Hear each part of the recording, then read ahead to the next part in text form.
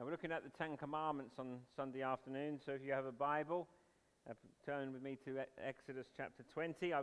Somebody was asking me this week, what are you preaching on Sunday? I might come. So I said, I'm preaching on obey your father and mother, and then they said they had to get their nails done. So, we come to the commandment on honor your father and mother. And if you could take a copy of the Bible, we're in Exodus 20, and what we will do is we'll read the whole of the Exodus 21 to 17, but then focus each week on a different commandment. So far we've looked at the first 4 commandments. We looked at the Sabbath commandment last Lord's Day, which now brings us to the 5th commandment and the beginning of what is often called the second table of the law, because the first 4 commandments deal with our love to God, the honor and the reverence that we owe to God. And the remaining 6 are the way that we love our neighbors as ourselves. So, if you like, that's one way of looking at the commandments. The first 4 are how we honor God, and then these are how we love our neighbors, though in everything, all of life, of course, is worship to God. But as I said, we've come to the 5th commandment, which is honor your father and your mother. But before we read it, we're going to bow our heads together and pray. O God and Father, would you open our eyes that we might behold wondrous things out of your law, for Jesus' sake. Amen. Acts 20, verse 1. And God spoke all these words, saying, I am the Lord your God, who brought you out of the land of Egypt, out of the house of slavery. You shall have no other gods before me. You shall not make for yourself a carved image, or any likeness of anything that is in heaven above, or that is in earth beneath, or that is in the water under the earth. You shall not bow down to them or serve them, for I, the Lord your God, am a jealous God, visiting the iniquity of the fathers on the children to the 3rd and the 4th generation of those who hate me, but showing steadfast love to thousands of those who love me and keep my commandments. You shall not take the name of the Lord your God in vain, for the Lord will not hold him guiltless who takes his name in vain. Remember the Sabbath day to keep it holy. 6 days you shall labor and do all your work, but the 7th day is a Sabbath to the Lord your God. On it you shall not do any work, you or your son or your daughter, your male servant or your female servant, or your livestock, or the sojourner who is within your gates. For in 6 days the Lord made heaven and earth, the sea, and all that is in them, and rested on the 7th day. Therefore the Lord blessed the Sabbath day and made it holy. Honor your father and your mother, that your days may be long in the land that the Lord your God is giving you. You shall not murder, you shall not commit adultery, you shall not steal, you shall not bear false witness against your neighbor, you shall not covet your neighbor's house, you shall not covet your neighbor's wife, or his male servant, or his female servant, or his ox, or his donkey, or anything that is your neighbor's. We thank the Lord that he's spoken to us in the reading of his holy and inerrant word. Well, the 5th commandment, Exodus 20 and verse 12, is without doubt a tract for our times. And its message speaks with sharp clarity and holy urgency to the context with which we live in contemporary Britain. Its immediate focus, though it's much wider, its immediate focus is on the family, its dynamics, its health, its essence, its essential structure, and importance. So it presupposes as normative the union of one man with one woman in the bonds of marriage. And in that context, should God bless them with children, raise a family in stability and respect. That presupposes that understanding, that this is the God-ordained plan for human flourishing, which is outlined in the 5th commandment, but that is not the world in which we live today. Family life in our world and in our day is much more complicated and less reflective of the biblical norm than it ever has been. So the 5th commandment is a tract for our time, and we badly need to hear its message. So let's look at it together. Verse 12, honor your father and your mother, that your days may be long in the land that the Lord your God has given you. I just want to offer three ways of looking at this, three metaphors, three images that help us understand the scope and the meaning and the use of the fifth commandment. Number one, it is a bridge commandment. Secondly, it is a blanket commandment. And thirdly, it is a beacon commandment. I honestly don't try to do that, but they're all B's, if you notice. So bridge, blanket, and beacon. But I say that every time, so I'm beginning to... But anyway, the fifth commandment is a bridge, it is a blanket, and it is a beacon. So first of all, it is a bridge commandment. So what do I mean by that? And I mean that it's simply the fifth commandment links the two tables of the law.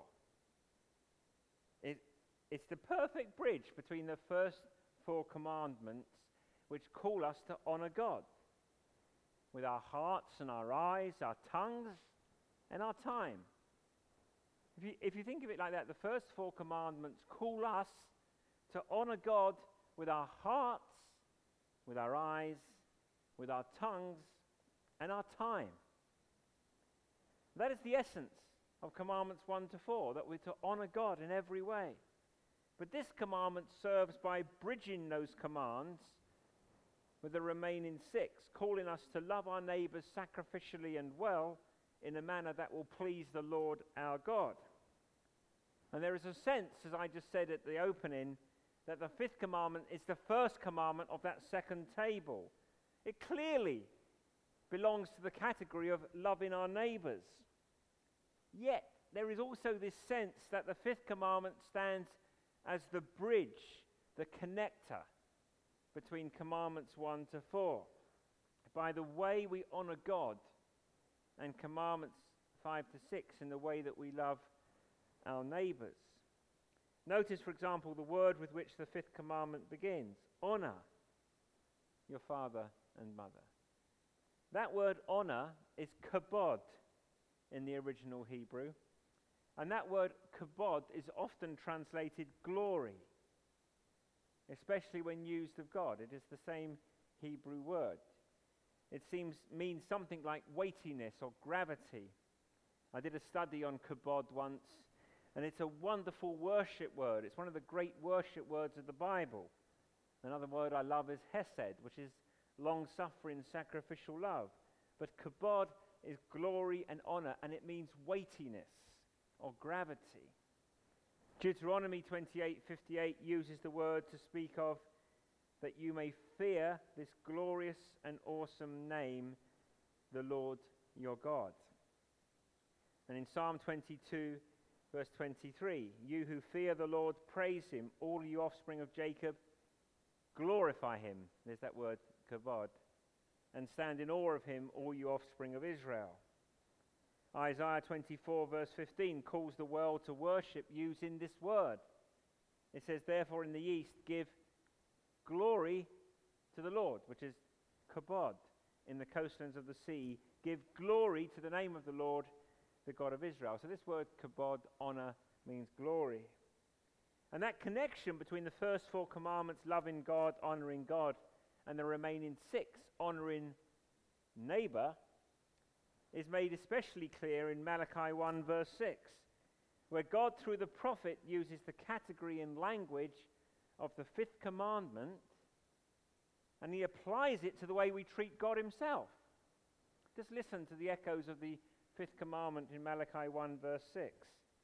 A son honors his father, and a servant his master. If then I am a father, where is my honor? And if I am a master, where is my fear?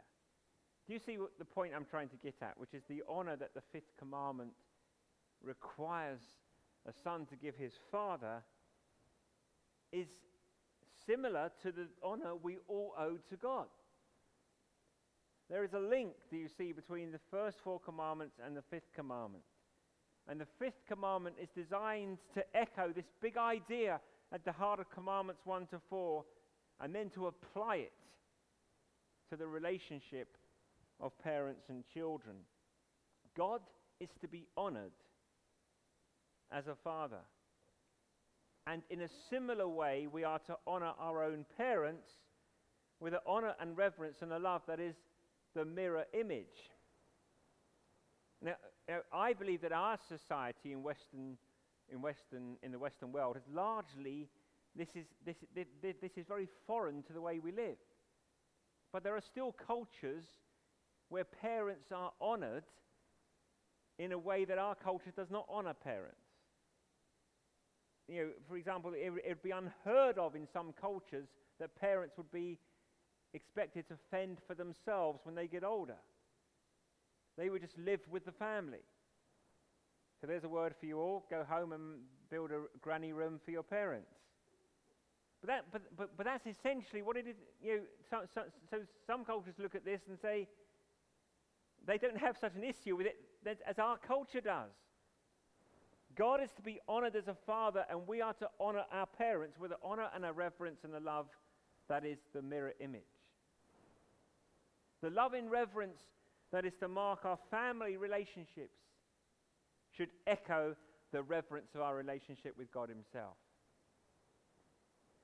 We learn, we are imperfect, we clearly are, but we learn a lot about God's love in the way that we are together as family.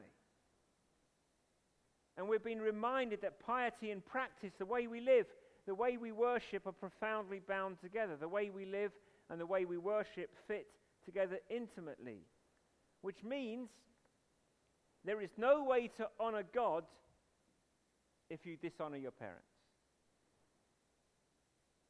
There's no way to honor God while dishonoring your family.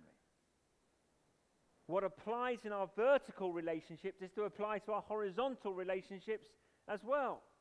Or to put it another way, the family and the way that the children honor the parents is designed by God to reflect the honor that God himself receives in our lives. You may even go as far to say that the way that children honor parents and the dynamics of relationships within the family is a good barometer of the place that the Lord holds in the hearts of the members of that household. When there's a deep rupture in the relationship between parents and children, it should not surprise us if we see a growing spiritual gulf in the lives of parents and children alike, where the Lord God Almighty is not held in the honor he is due. We could say the opposite as well and find great comfort here in the fifth commandment. Not just warning and rebuke. When God is honored, when we put God first, when we pursue his praise, when Jesus is the pearl of greatest price, more precious than anything else, when our deepest desire is the gospel, where our great desire and our constant aspiration is to honor God, to live for the smile and the well done, good and faithful servant of our heavenly master. When God is honored, we will find that dishonor and spite and anger and unkindness and the festering resentments that too often creep into life begin to shrivel and die. In an environment where Jesus Christ is cherished and loved and honored and revered, that is a hostile environment. That's a foreign environment to disrespect and lovelessness in the home. To the home where God in Christ by the Spirit is given honor and glory will be a home that is marked and characterized by honor among parents and children. So first of all, this is a bridge commandment. It is a commandment that bridges the honor that God deserves and the way that we treat one another in home and society. So secondly, that brings me to the second point. This is a blanket commandment, and I wasn't about to produce fluffy blankets for people to sit with, but it's a blanket commandment in that it covers a whole range of human relationships. It clearly speaks, this commandment clearly speaks to the relationship between parents and children. What we would be doing it a disservice, and we would be missing the point if we fail to apply it to all of our relationships in life. Colossians 3 verse 20 says, "Children, obey your parents in everything, for this pleases the Lord." That's a life verse that you should print out and give to your children. Ephesians 6 verse 1, children obey your parents, for that is right. There we go again. And then Paul in Ephesians 6 verse 2 quotes the fifth commandment. And just hang on for me. Here it comes. Here comes the great exposition. To put it bluntly, God wants children to do what they're told. That's a novel idea. That's what he says. I can't exegete it any other way. I can't sort of loosen it up here, or there's a maybe here. No. Obey your children in the Lord. And then there isn't, I'm afraid, a list of qualifications and caveats. But that little phrase, in the Lord, is clearly important. It means that if we are commanded to sin, we must disobey. But we also know, do we not, that our parents have our best interest at heart for the most part. What they ask us to do is what God wants us to do, and so it is part of our duty in the Lord. It is part of our responsibility as followers of Jesus to reverence and respect them, to honor them, and to obey them quickly, cheerfully, and respectfully. Now, I know that can sometimes be hard because I'm a very frustrating person, I'm told very often, but parents can be frustrating. It does not go away as you get older. Sometimes it gets worse. I couldn't help chuckle when I came across Mark Twain this week. He said, when I was a boy of 14, my father was so ignorant, I could hardly stand to have the man around. But he said, when I got to be 21, I was astonished at how much he had learned in 7 years. That's brilliant, isn't it? But mums and dads can be frustrating. We sometimes think we know better than they, but God is calling us to be humble, to accept instruction, and to honor them enough to do what we're asked. Obey as a way to say, I love Jesus, I want to please him, and as part of my desire to honor and please Christ, I will seek to honor and obey my parents.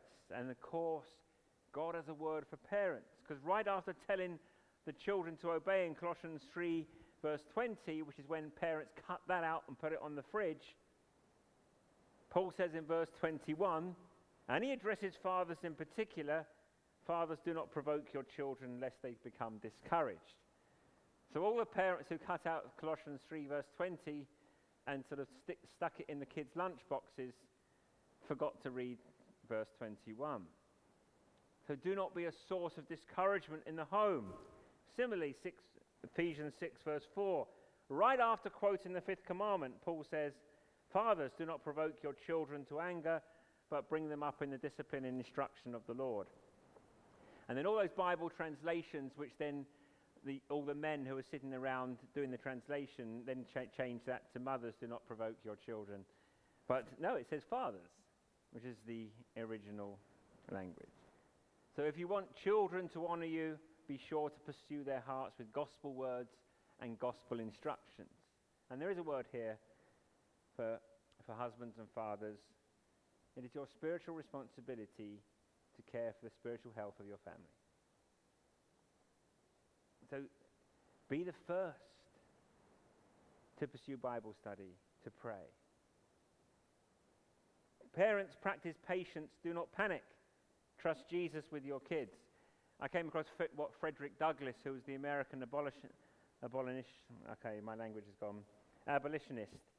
who said it's easier to build strong children than to repair broken men. It's easier to build strong children than to repair broken men. Which is powerful. That's our calling. Strive to be honorable in the ways you treat your children, so your children will learn to honor you. Love them that they might love you. Love them with the gospel that they may love you for the gospel's sake. The fifth commandment deals with parents and children, and there's plenty there. But it is a blanket command. It covers many more relationships than the relationships of parents and children. It speaks to the way we relate to authority wherever we find it. And that is clear from the teaching of the Bible. And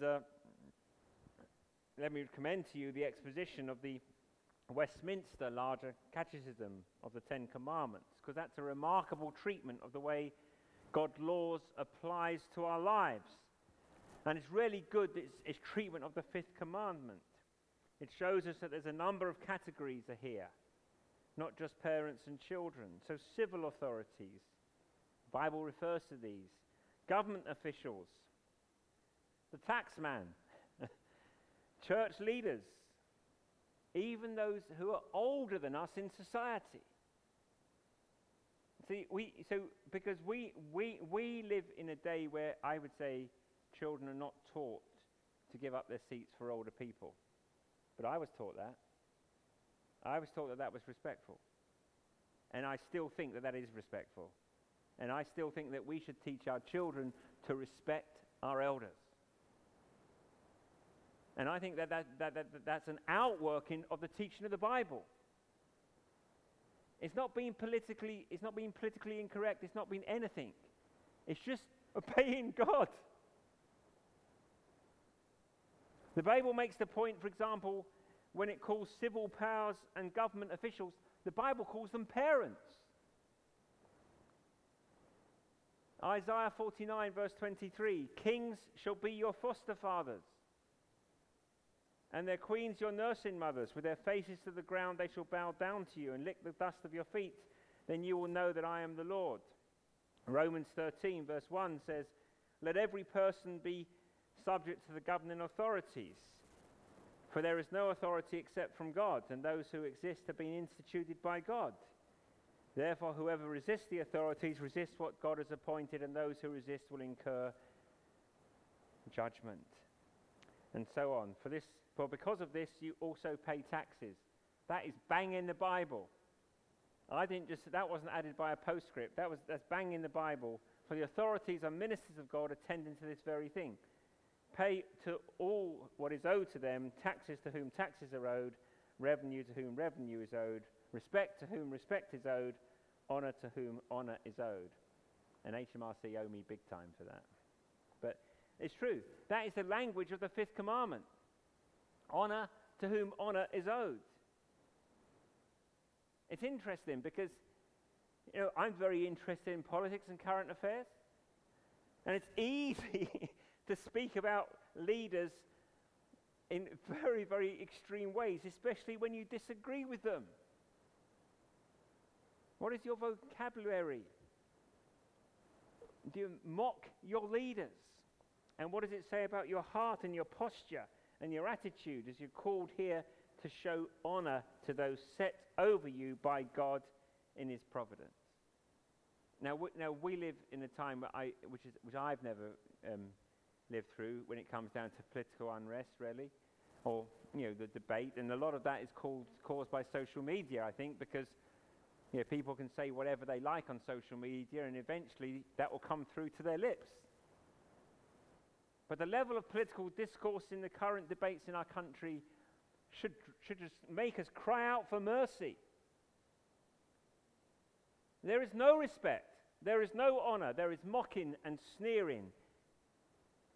And that's even by the media pundits and the talk show hosts, which shows us how far we have fallen from the honor of the fifth commandment, which calls us to show honor and respect to those in authority. And it has a way of desensitizing us as Christian people to our duty, where we live in a world where it's normal to show disrespect and dishonor. We're called upon to show honor, even when we disagree.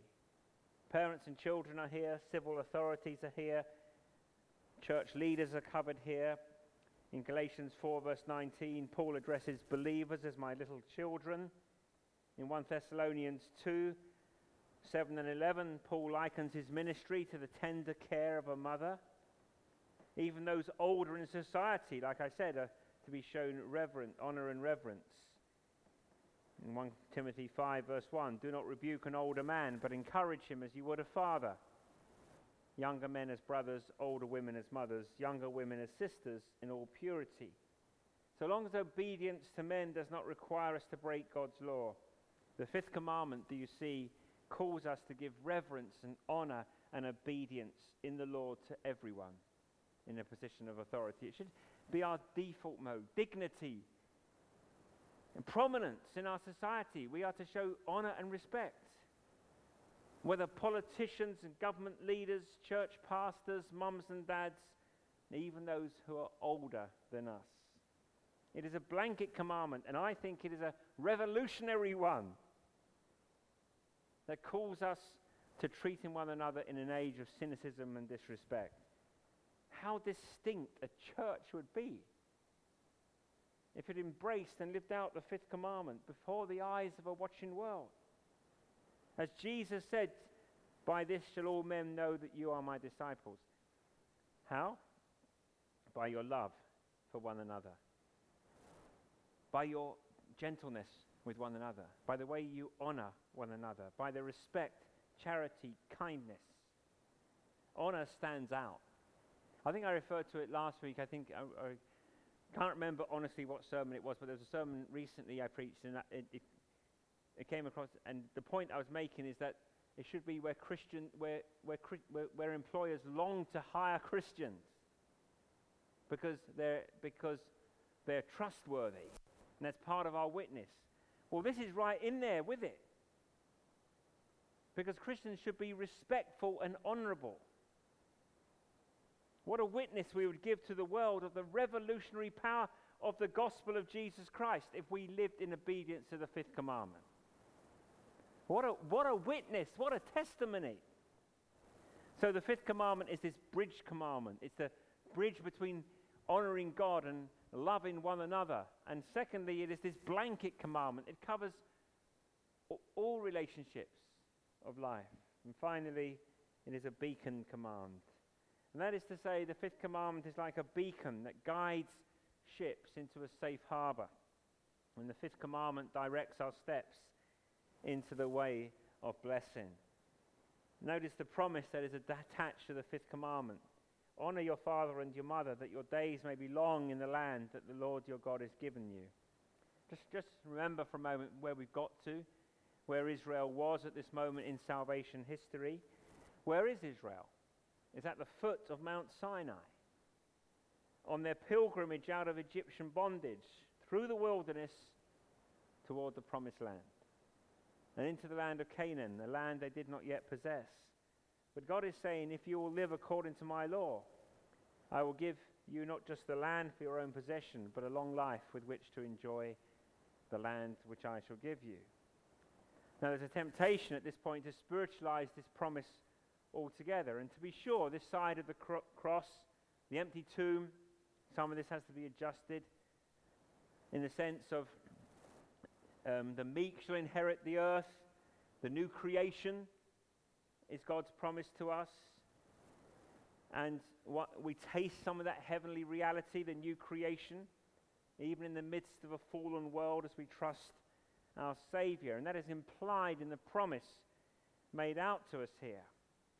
But if you go back to Ephesians 6, 1 and 2, where Paul is pressing the obligation of children to honor their parents in light of the fifth commandment expressly, you see him continuing to apply this promise.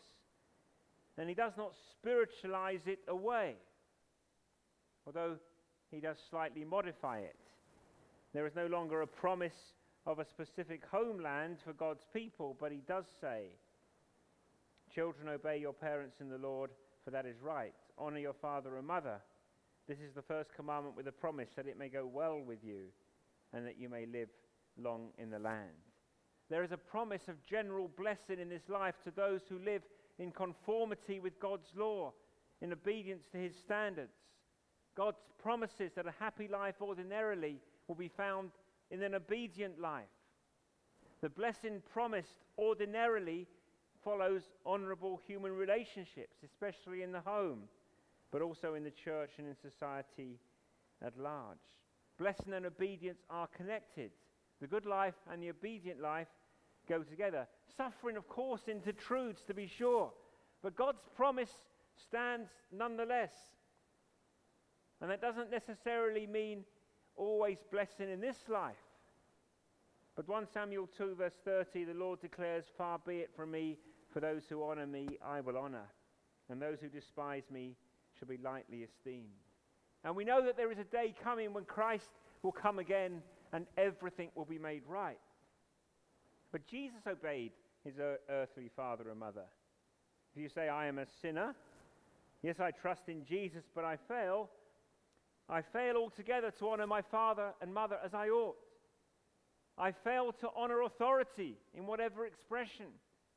I do not keep the fifth commandment, hardly at all. I have not obeyed the fifth commandment. What hope is there for blessing for me? And in answer, we must say the hope of blessing is found in the Lord Jesus Christ. Because no one has kept the fifth commandment apart from he. Apart from he. If you remember how after being found in the temple as a young teenager, Jesus went down with his parents. Luke 2 verse 51, he went down with them and came to Nazareth and was submissive to them, and his mother treasured up all these things in her heart. Jesus obeyed his father and mother. In John 17, on the eve of his betrayal, Jesus prayed, Father, I glorified you on earth, having accomplished the work you gave me to do. He obeyed his Father in heaven. In the Garden of Gethsemane, crushed and buckled under the weight of our sin and guilt and the suffering that he knows our penalty deserves. Our sin deserves. He cried out for deliverance and was able to say, Abba, Father, not my will, but thine be done. He was obedient to his heavenly Father. And then on the cross, John 19, 26 and 27, the Saviour's body and soul racked in agony. He saw his mother. Do you remember? He saw his mother and the disciple John standing nearby. He said to his mother, Woman, behold your son. He said to the disciple, Behold your mother. And from that hour the disciple took her to his own home. He wanted to make sure that John would look after and care for his mother after he was gone. He honored his mother right at the end. Hebrews 5 verse 8, although he was a son, he learned obedience through what he suffered. Philippians 2 verse 8, and being found in human form, he humbled himself by becoming obedient to the point of death, even death on the cross. The Lord Jesus is the perfectly obedient Son who honored his earthly parents and obeyed his heavenly Father. He kept the fifth commandment perfectly, and he obeyed on our behalf. His obedience is our refuge and our hiding place. The Lord Jesus perfectly fulfilled the fifth commandment so that our breach of it might be forgiven, and we might, by his grace, begin to keep it more and more. When we trust in Jesus, the obedient Son, our guilt of our slight and our meager obedience is blotted out, and our feeble attempts to keep God's law as believers is made acceptable to God and a delight to his heart, cleansed by the blood and the righteousness of Jesus Christ. So gospel obedience. It's not perfect obedience, but it's obedience clinging to Jesus. Receives the blessing promised, not as a matter of merit or as wages, but as a gift of grace lavished on us. Not because we have deserved it, but because Jesus, who was the obedient Son, has perfectly deserved it for us and pours it out upon us, which is the great motivation for obedience. Obedience to the law of God, and an obedience in particular today to the fifth commandment. Jesus obeyed so that my disobedience might be forgiven, and our imperfect obedience made acceptable and pleasing in the sight of God, so that blessing, despite our failures, may nevertheless roll down upon us. Who would not strive to obey when such grace is promised to help and assist us and to follow even our weakest attempts in our Master's service? So therefore, the fifth commandment is this bridge commandment, which bridges the first four commandments and the last six. It teaches us to honor God. And as we honor God, we honor our neighbors as ourselves. And the fifth commandment is a blanket commandment. It covers a wide range of human relationships and calls us to revolutionary, radical humility. Because if you follow this commandment, you will stand out. You will be different. And it calls us to radical humility in a culture of respect that cuts across the grain of our society. But what a witness people who live like this can be to our disrespectful age. And the fifth commandment is a beacon commandment. The path to obedience lies this way and points us to Jesus. May God help us. My friends, may God help us to be fifth commandment people. Would you pray that with me this week? That we would be fifth commandment people. That we'd be marked and characterized by honor and respect among ourselves. That we may show the world that is disrespectful and dishonorable and rude and unkind what the gospel does. That the gospel renovates and transforms and changes hearts, tongues, lives and homes to the glory and praise of King Jesus. For his name's sake, amen.